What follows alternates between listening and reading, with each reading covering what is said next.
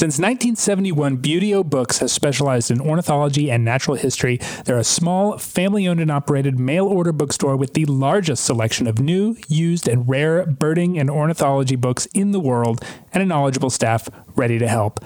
Find field guides, travel guides, ornithology, natural history, humor, even children's books to inspire the next generation's love of nature. Visit buteobooks.com to find everything you're looking for, and ABA members receive 10% off.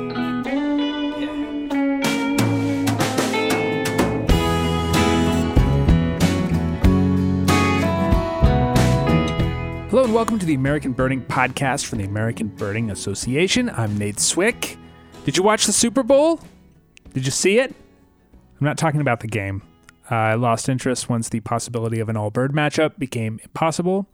Thank you very much, Baltimore, for not even making the playoffs. What an embarrassment to corvids around the world. I'm talking about the birding commercial from Doritos, favorite snack chip of house sparrows and European starlings alike. I'm not here to give Doritos any extra publicity here, but, Frito-Lays, call me. I have experience with the product. But anyway, the commercial, in it, a bird watcher, a black woman bird watcher, no less, score one for representation, chasing what appears to be a pitta, maybe Indian, maybe blue-winged, hard to tell. The birder is hanging off a large tree branch about 20 feet in the air, so maybe the advertising agency does not understand birding as well as we might have hoped, but no matter, we're moving on. The bag of spicy Doritos falls out of the backpack onto the ground, and a menagerie of animals, including sloths, deer, bear, and a beatboxing fox, sing Salt and Peppa's Push It with a vermilion flycatcher, voiced by Megan Thee Stallion, doing the ooh, baby, baby part from the mouth of a crocodile. It's quite a thing. It seems like an odd use for Megan Thee Stallion to put her voice in a bird. I mean, I love vermilion flycatchers, but I think she's probably more famous than a vermilion flycatcher. But moving on, in an interview with Billboard, Megan called her character a hummingbird, which is why she is the stallion and not the naturalist. That's not really fair. I'll bet she was told it was a hummingbird by the same ad agency that put the bird watcher 20 feet up in a tree. And why would she question that? I don't blame her. The commercial had animals from 5 continents altogether. Correct identification of a flycatcher is a low priority. All that aside, pretty weird. AV exciting? Bird Twitter seemed to like it. That birding is in a high-profile Super Bowl ad is a bit of a coup. I've said here before that we'll know when birding has made it when it is considered just a normal thing, maybe even in the background of a Super Bowl ad. This wasn't even the only birding-adjacent ad this year. There was a TIAA commercial where a guy is photographing an ivory-billed woodpecker and his battery ran out. He is actually lifted into the tree on some sort of harness device that gets him up. So it's fair to say that ad agencies don't really understand birding all that much, but at least they're putting birding in their commercials, and that's something. I feel like there was a time when even that would be a huge deal, but now it's normal. Look at us. It is, with a nod toward the voice of the finest depiction of vermilion flycatcher ever in a Super Bowl ad. Good news. On the show this week, a recent study showing how birds react to a changing climate in North America using data collected from nearly a century of Christmas bird counts. It is meaningful science that every CBC participant contributes to. Authors Sarah Saunders and Jeff LeBaron are here to talk about it. All that after this week's Rare Birds.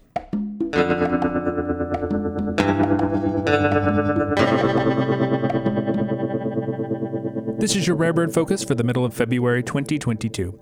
The Heermannsgull saga continues into the new year. The individual that has already represented first state records for Rhode Island, Massachusetts, New Jersey, South Carolina, and Georgia has finally, at long last, been discovered in North Carolina, in New Hanover County, to be precise, hanging out with a large flock of gulls that also contained, at least briefly, a black-headed gull, making for a pretty interesting gull combination that had previously only been recorded in California.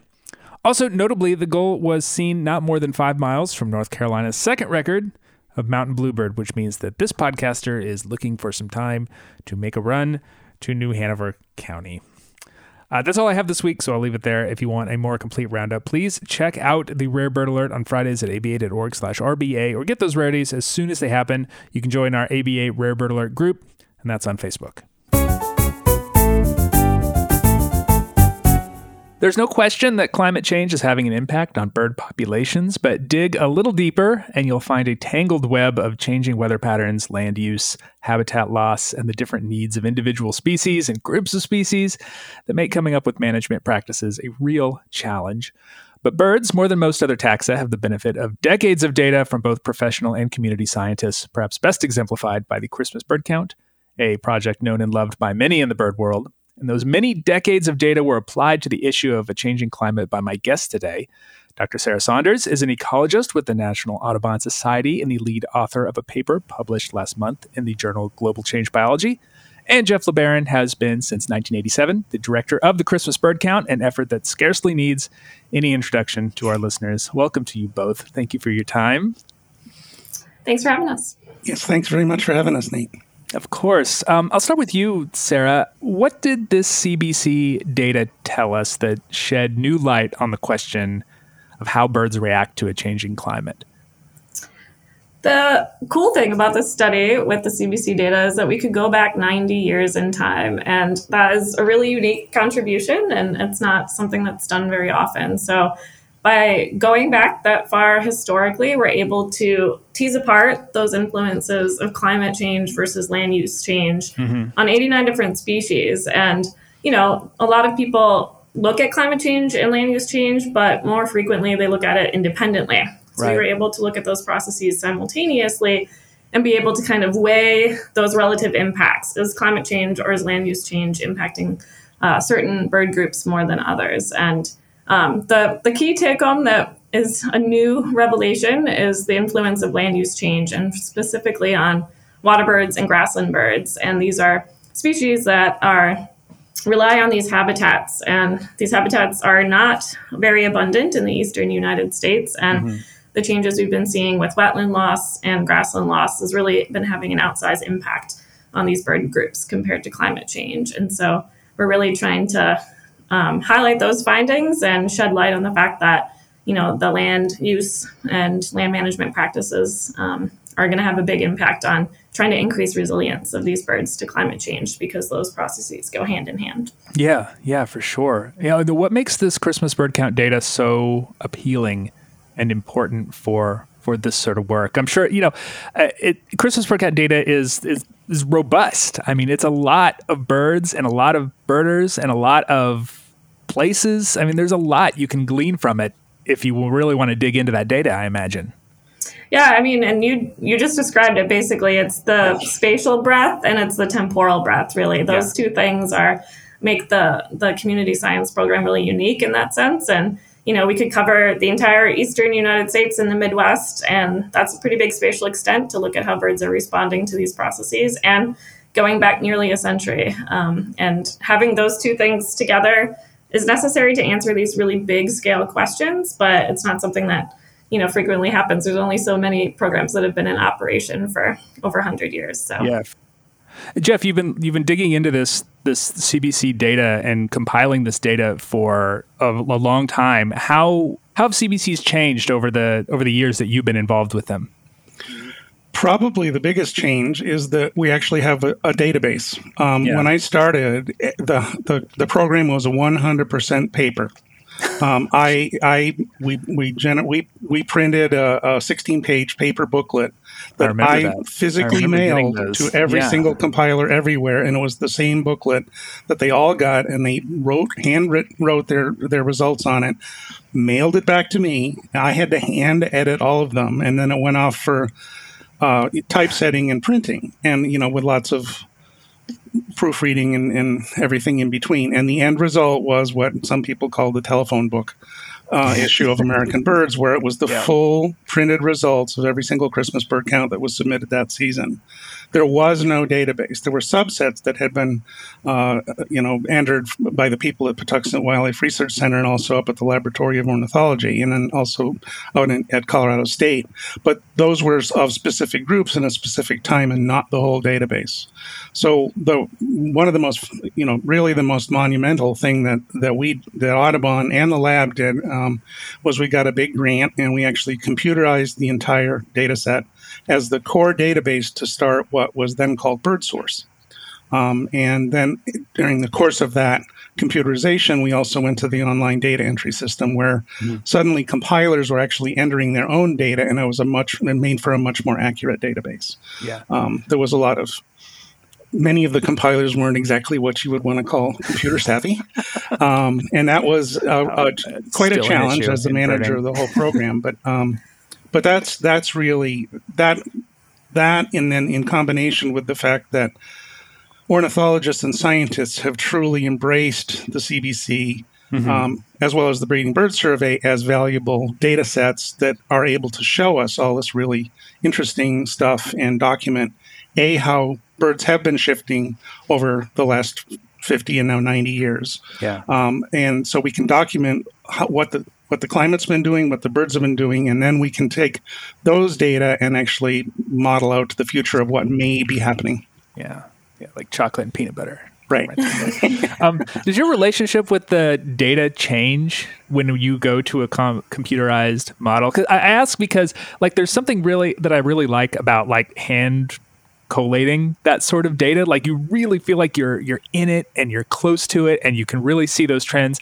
And I love the computerization of all that data. It's fantastic. It allows you to do so many more cool things, but there's a distance almost from it. Yeah, I know exactly what you're getting at, because when I was I literally hand edited every single form, so I felt like I had a real direct connection and actually direct, not review, but I was able to see how every single Christmas bird count went. The weather data were there, the effort data were there, and also the bird data.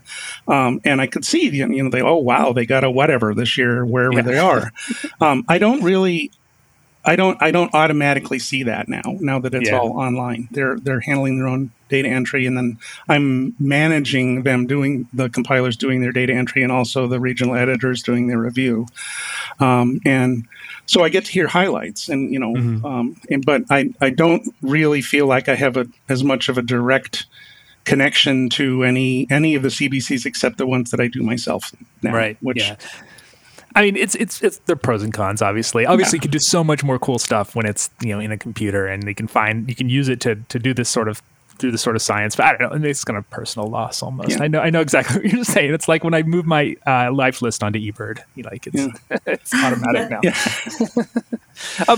Can you talk a little bit about how to approach this sort of data? Ostensibly, it's 119 circles that have many decades of data, but even so, you have turnover with observers and maybe changes in skill sets and intensity of coverage or weather even. How do you standardize it all? Yeah, that's a good question. And the community science data sets, as many pros and advantages that they have, they do have some disadvantages, and that's what you're alluding to with the biases that kind of come along with it. The observers might vary in skill, or certain circles they're not surveyed every year, so you have to account for the fact that you have those kind of gaps. So we do have to make a lot of kind of decisions up front with an analysis like this, as well as some assumptions. And one of them was why we ended up only really looking at the eastern United States, and that's essentially those are 119 circles have been consistently surveyed over the 90 years that we really wanted to look back nearly a century. And so because that was our motivation, we had to identify the circles that would give us the most information and the most power to understand these patterns. And for sure. The eastern United States had those circles that fit the bill, and the western U.S., while they do have circles, they just haven't been consistently surveyed all the way back in time like that. So we had to limit it spatially in order to answer the questions that we wanted to. And, other things that we accounted for effort as well. We've learned, over time with CBC analyses that we get more accurate results if we account for effort. So not only this analysis, but previous CBC analyses, we have a standard way of accounting for the effort that we included in the models here. And then also, we had to figure out what species we wanted to look at for this analysis. The CBC, you can see hundreds of species, but we didn't want to make inference on all hundreds of species just because we don't have the power to really understand some of those relationships with just one observation here or there of a given species. So we looked at, how the winter ranges of species overlapped with the study area of the eastern United States, and made sure we were only including species that had considerable overlap, just because, we don't want to be capturing species whose range barely touches the eastern United States.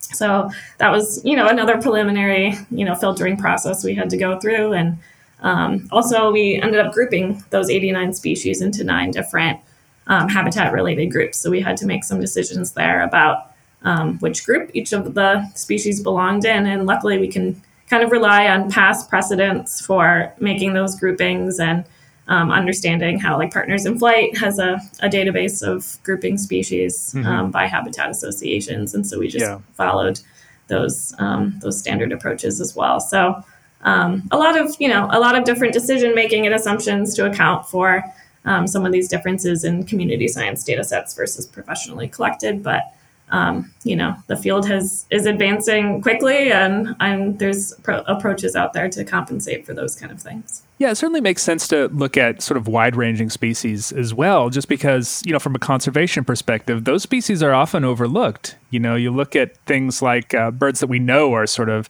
having a tough go of it versus birds that are wide-ranging, that people see regularly. Those populations might be changing in a way that is not immediately obvious to the birding public, but that you would actually see when you're looking at 90 years worth of data.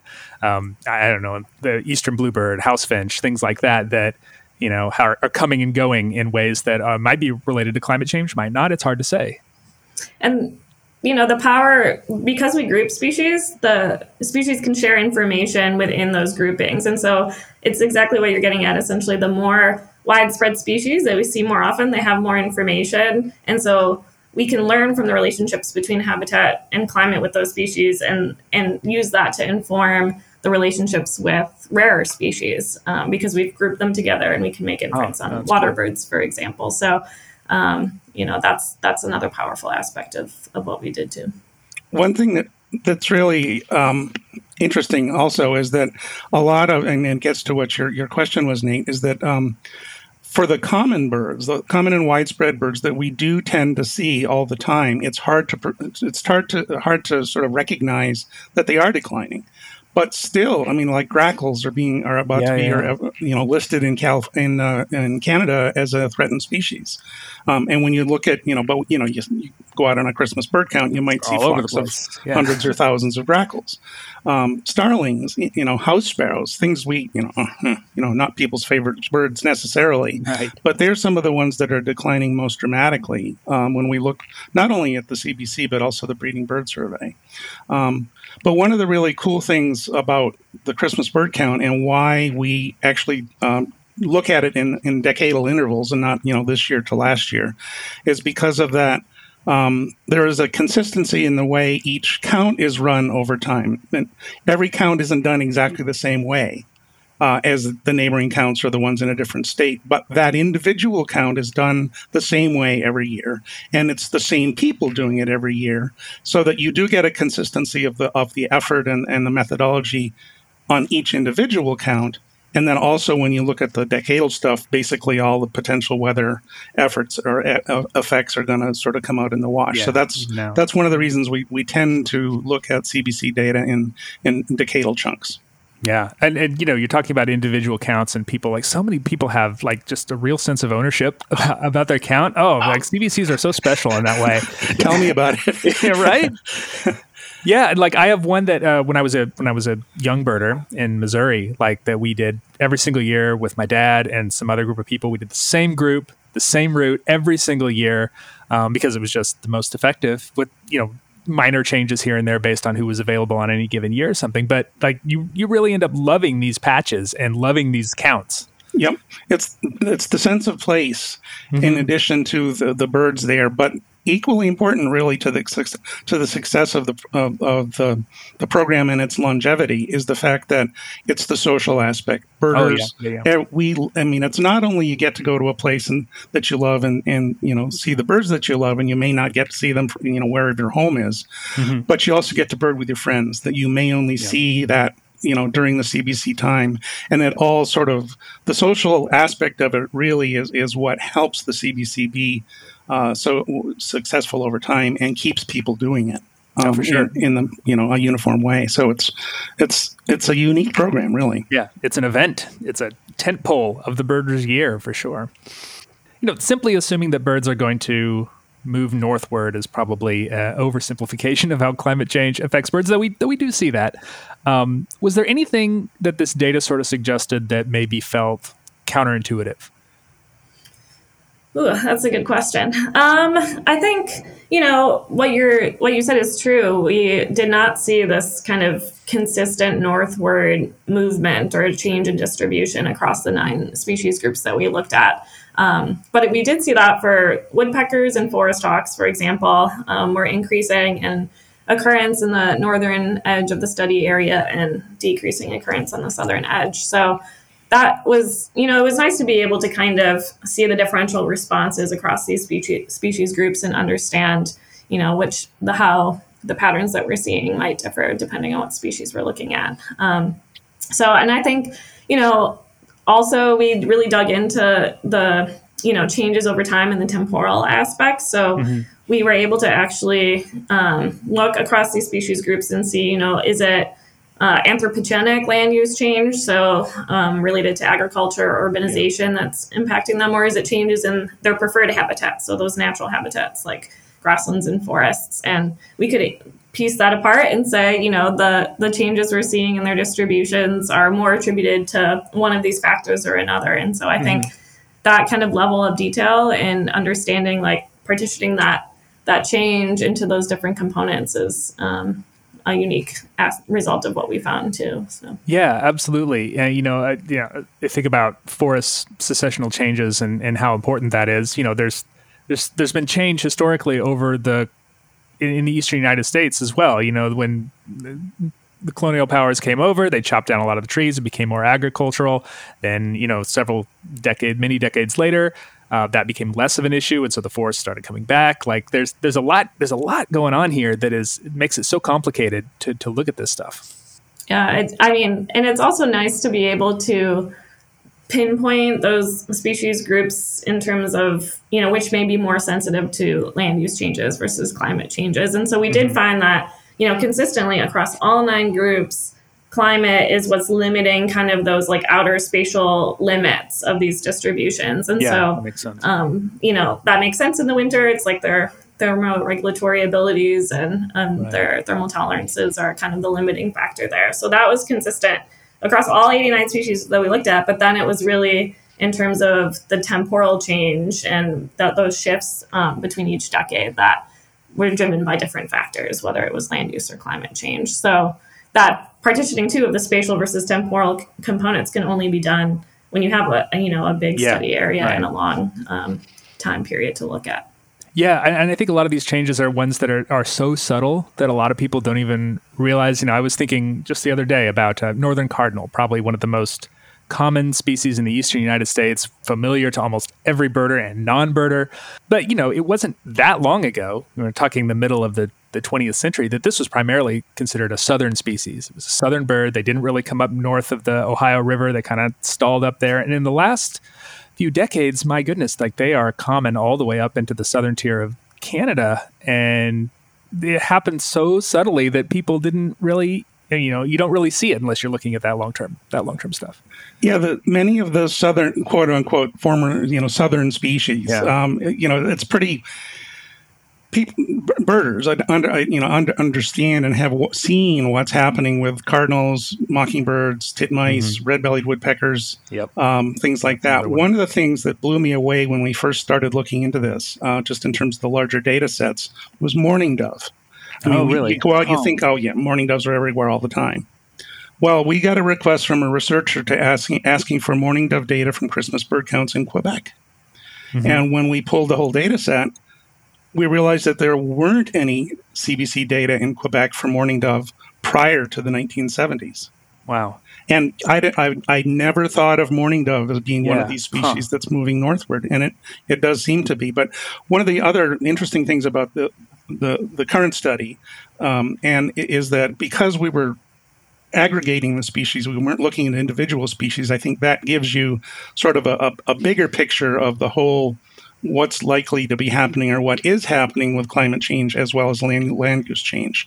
And when individual species may be moving differently within the same group for different reasons. And I mean, one example of that is the ravens, common ravens. Mm-hmm. That's a good one. They're actually rapidly, when you look at the center of abundance on Christmas bird counts, they're rapidly moving southward. Yeah, I can attest to that living in North Carolina. Right. I mean, there's like 5 or 6 pairs of ravens now that nest in New York City. Yeah. And what we did for ravens, we built cell phone towers. Yeah, there you go. And we also stopped persecuting them. So they're basically recolonizing probably what was historically their range. So when you look at ravens, they're moving southward. Other corvids could well be moving northward individually. Yeah. So that's why we sort of get this when we aggregate the groups, what can be a slightly different picture and maybe a more important one than just looking at individual species. So how did you make the decisions as to which bird goes in which group? Yeah, that took some time, but we did rely on, kind of the past precedents for how they've been grouped. And so there's, the PIF habitat database to associate them with their primary preferred habitat. So, grassland birds, forest birds, wetland associated birds was kind of like the first pass at grouping them. And then we further divided those by taxonomy in that we assumed that similar species of similar body sizes would potentially be responding to climate factors in similar ways. Passerines that are smaller are going to respond differently to climate than forest hawks that are larger. So we had to separate forest passerines from forest hawks in order to account for those factors. So those are kind of the two general ways that we group them. And we further looked at, dividing them by migratory strategies or diet and things like that, and found that, for the most part in our preliminary analyses, we were getting similar results for the relative impacts of climate change and land use change, even when we further divided those groups into much smaller groupings. And which is, that makes our results all the more powerful that we're demonstrating these similar results no matter how we group the species. But we ended up keeping them at rather coarser groupings just so that, like I mentioned before, they can have information sharing across species within those groups. And we had more power and more observations to make those inferences. So basically, habitat and taxonomy were the two kind of grouping factors. Yeah. Mm-hmm. Yeah, I think, birds are really special because there is this huge amateur data collection aspect to it. And they also seem to be sort of the perfect taxa for studying climate change because they're both super apparent. They're all over the place, and they're also super flexible in terms of how they respond to short and long-term changes. Can you make inferences on other taxa, mammals, reptiles, insects, trees, whatever, based on the stuff that you have found with birds? I think, the general concept and the modeling framework that we used could be applied to other taxa, assuming that, there's that kind of breadth of data available, right. Which, there could be in other taxa, maybe like small mammals have that long-term data collection. So I think the concepts of being able to kind of, divvy up the amount of change that we're seeing into climate versus land use and understanding like which ones are having more of a relative impact, I think that can definitely be applied outside of the bird world. But, it all kind of comes back down to data and the quality and the quantity of the data that's available. And birds are, like you said, this ideal taxonomic group to answer those questions just because we've been monitoring them for so long and have, a bunch of different programs and data types that we can kind of integrate together and answer these really broad scale questions. hard to do a Christmas reptile count anyway. Not gonna be a good time of year for that. Or a Christmas butterfly count. Christmas butterfly count, not so great. Yeah, I do have friends that do spring butterfly counts. Oh yeah. So that there's some of that. Maybe they could do something with that. I think there's some interesting potential stuff happening with butterflies as well. Yeah. I think also when you sort of see these studies using this data that is largely collected by hobby birders, it makes us feel like a sense of ownership for this work. It's really gratifying to see something many of us think is like a pastime contributing to this important scholarship. That's one of the things I've been giving talks to, bird clubs and Audubon chapters and, whatever especially over the last 10 to 15 years. When I first started being in charge of the CBC, the big hurdle was to get scientific community to accept CBC and citizen community science data sets, whatever you want to call them. That's happened, extremely successfully. What I've come to realize as I'm talking to the people doing the counts is that they're just remembering the social aspect and the birding aspect. They don't really, in fact, many of them just don't believe that what they're doing is an important contribution to science and to our understanding of what's happening to the birds that we love. And it truly is very important. Every single person and every single bird you see or don't see on a CBC, it helps us understand in the long term what's happening with the birds across, especially North America or the U.S. and Canada. That's sort of the big thing. One of the things I realize right now is that it's really important to impress upon the people doing CBCs that it really is a meaningful thing. Yeah, it's a fun day and a wonderful day to get out and see your friends and your birds in your favorite place. But it's also truly important in terms of contributing data to this long-term data set that helps us see what's happening. Yeah, I mean, people do CBCs for all sorts of reasons. Maybe they do it because of the community aspect. Maybe they do it because it's an opportunity to get in some wildlife refuge spaces that they wouldn't necessarily be able to. Maybe they enjoy finding vagrants. I don't know. But like all those reasons, actually, probably every one of them has a little bit of an aspect to it. That's certainly why I do CBCs and breeding bird surveys as well. But, you really appreciate that your work is being taken as seriously as it is. Yeah. And that's a really neat thing. One of the things that's really I find most exciting about this current study is that in the past, almost all the analyses that we've done or that have been done, because it's not just Audubon that analyzes the CBC data set, is looking at the years when we also have the breeding bird survey to compare to it. And the BBS and the CBC for the species that are sampled in both surveys actually there's a really good agreement in terms of trend data and what's happening between all these species. And then the cool thing, of course, is the BBS gets all the stuff that goes to South America, the warblers and vireos and tanagers and that kind of stuff. But the CBC gets a lot of things that are totally missed by the breeding bird survey because they're breeding in the boreal and up in the tundra. Birds, yeah. But so we get American tree sparrows and white throats and even white-breasted nuthatch and things like that. But this is really cool because it's just looking at the CBC data, so it actually extends it back to that other half of the data set that we're just starting to look into right now, and it's really exciting. Sarah Saunders is an ecologist for National Audubon. Jeff LeBaron is the director of the Christmas Bird Counts. They're both authors on a paper, Unraveling a Century of Global Change Impacts on Winter Bird Distributions in the Eastern United States. The link to that paper and an article about it from Audubon will be in the show notes, so check that out. Congratulations on the publication of the study, and thanks so much for talking to me today. Thanks for having us, Nate. Thanks very much for having us, Nate. The American Birding Podcast is brought to you by the American Birding Association. If you enjoy this podcast, you can support it by supporting the ABA with your membership.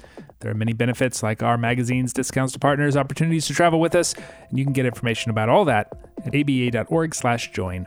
Special shout-outs this week to Richard Lund and the Lunds of Downers Grove, Illinois, Kyle Burton and the Burton family of Englewood, Colorado, Stephen Self of Austin, Texas, Stephen Stifler of Hurdle Mills, North Carolina, Stephen Jarvis of Fayetteville, Arkansas, the rare Triple Stephen week, and Thomas Bruzon of Mount Prospect, Illinois. All of them recently joined the ABA and noted the podcast as their reason for doing so. Thank you so much. Welcome to the ABA. Technical production this week is by Greg Addington, who is disappointed to find that Megan Thee Stallion's single Cocky AF was not, in fact, about American woodcock or Himalayan snowcock.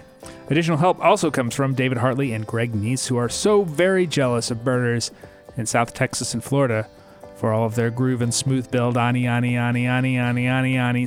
You can find us online at aba.org and on social media most everywhere as American Birding Association, but on Twitter as ABA. I think it's abundantly clear, given the excitement around the 2022 ABA Bird of the Year, that all of us here are big owl freaks. Questions, comments can come to podcast@aba.org. I'm Nate Swick. Thanks for listening. Stay healthy. Till next week.